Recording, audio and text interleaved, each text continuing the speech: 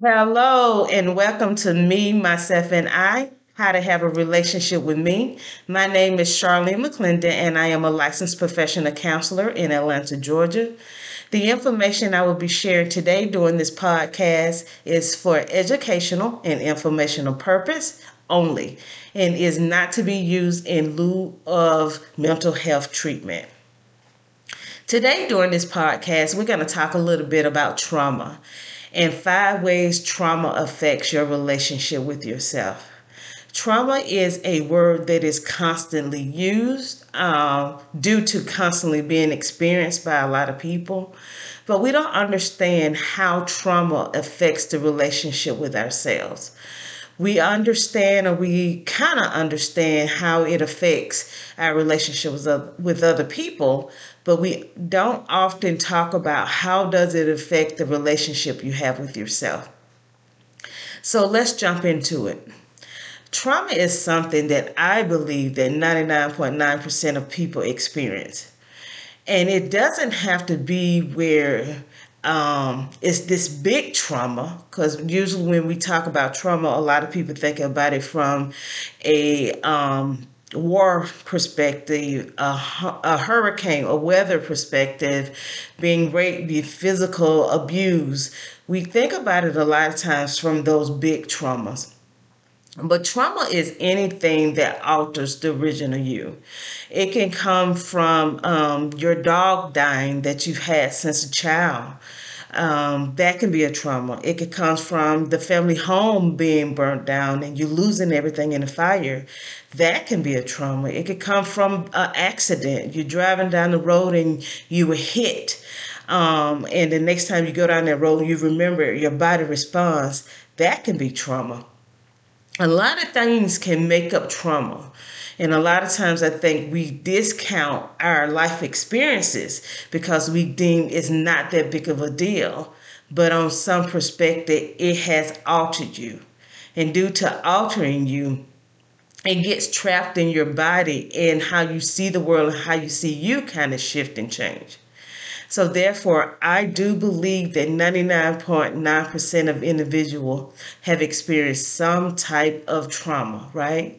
And the trauma can be mental, it can be physical, it can be spiritual, it can be verbal, and it can be emotional, right? It can occur in one incident, or it can occur in multiple incidents over a period of time, right? Like I said, with the car accident or the fire at your home, those can be one incident, but it can be so traumatic that at the end of the day, it affects how you show up and how you see yourself and how you feel safe around you.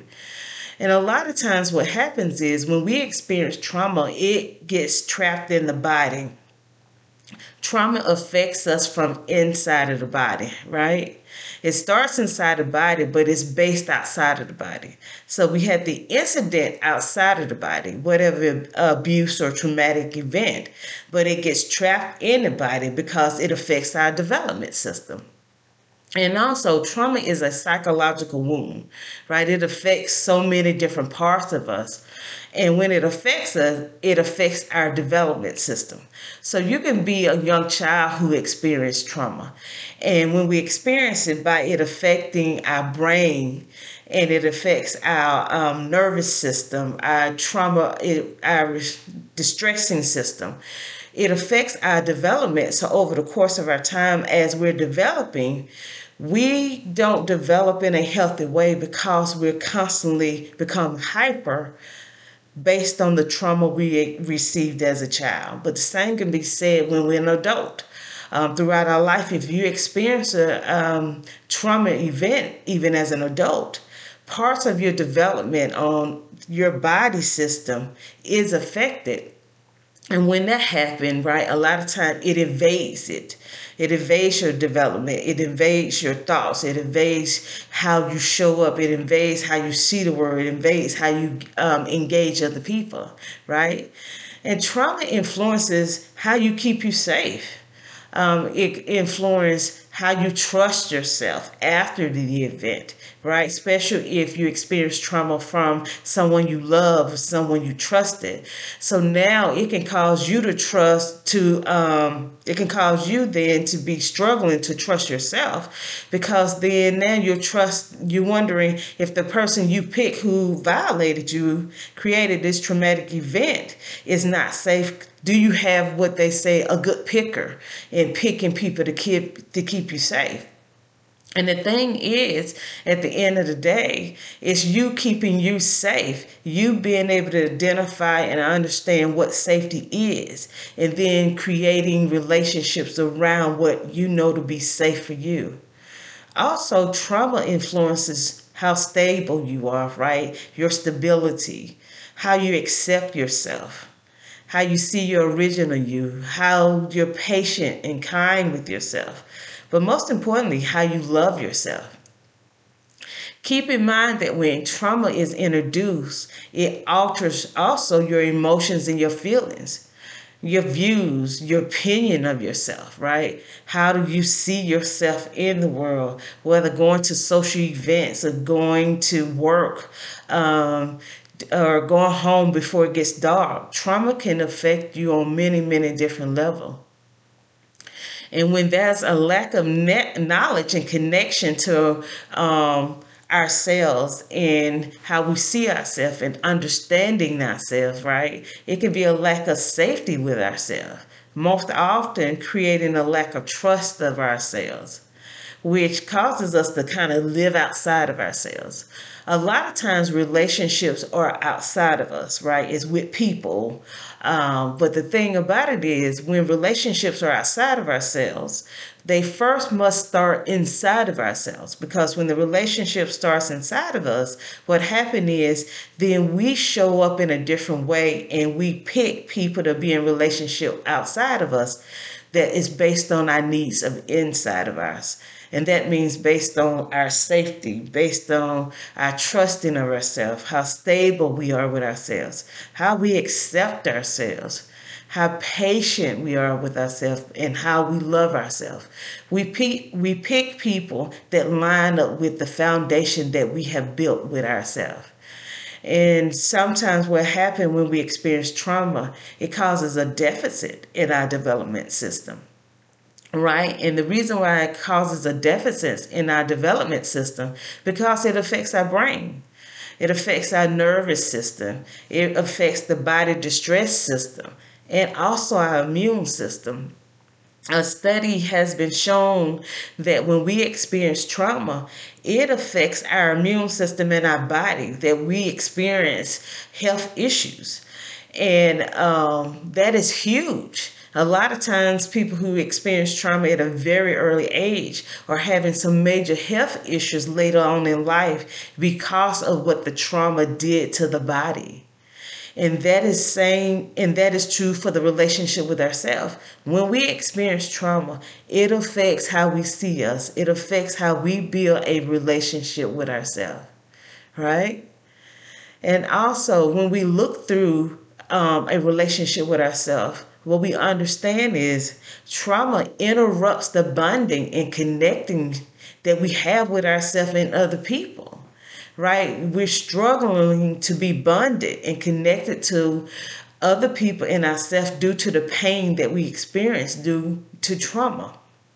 And so today we're going to talk a little bit about five things that affect our relationship with ourselves based on the trauma that we've experienced. The first thing we're going to talk a little bit about, trauma creates a false identity. Trauma creates a false identity. When trauma is experienced, your view of yourself alone and your view of yourself in the world is altered due to the painful event that you experienced, the trauma you experienced.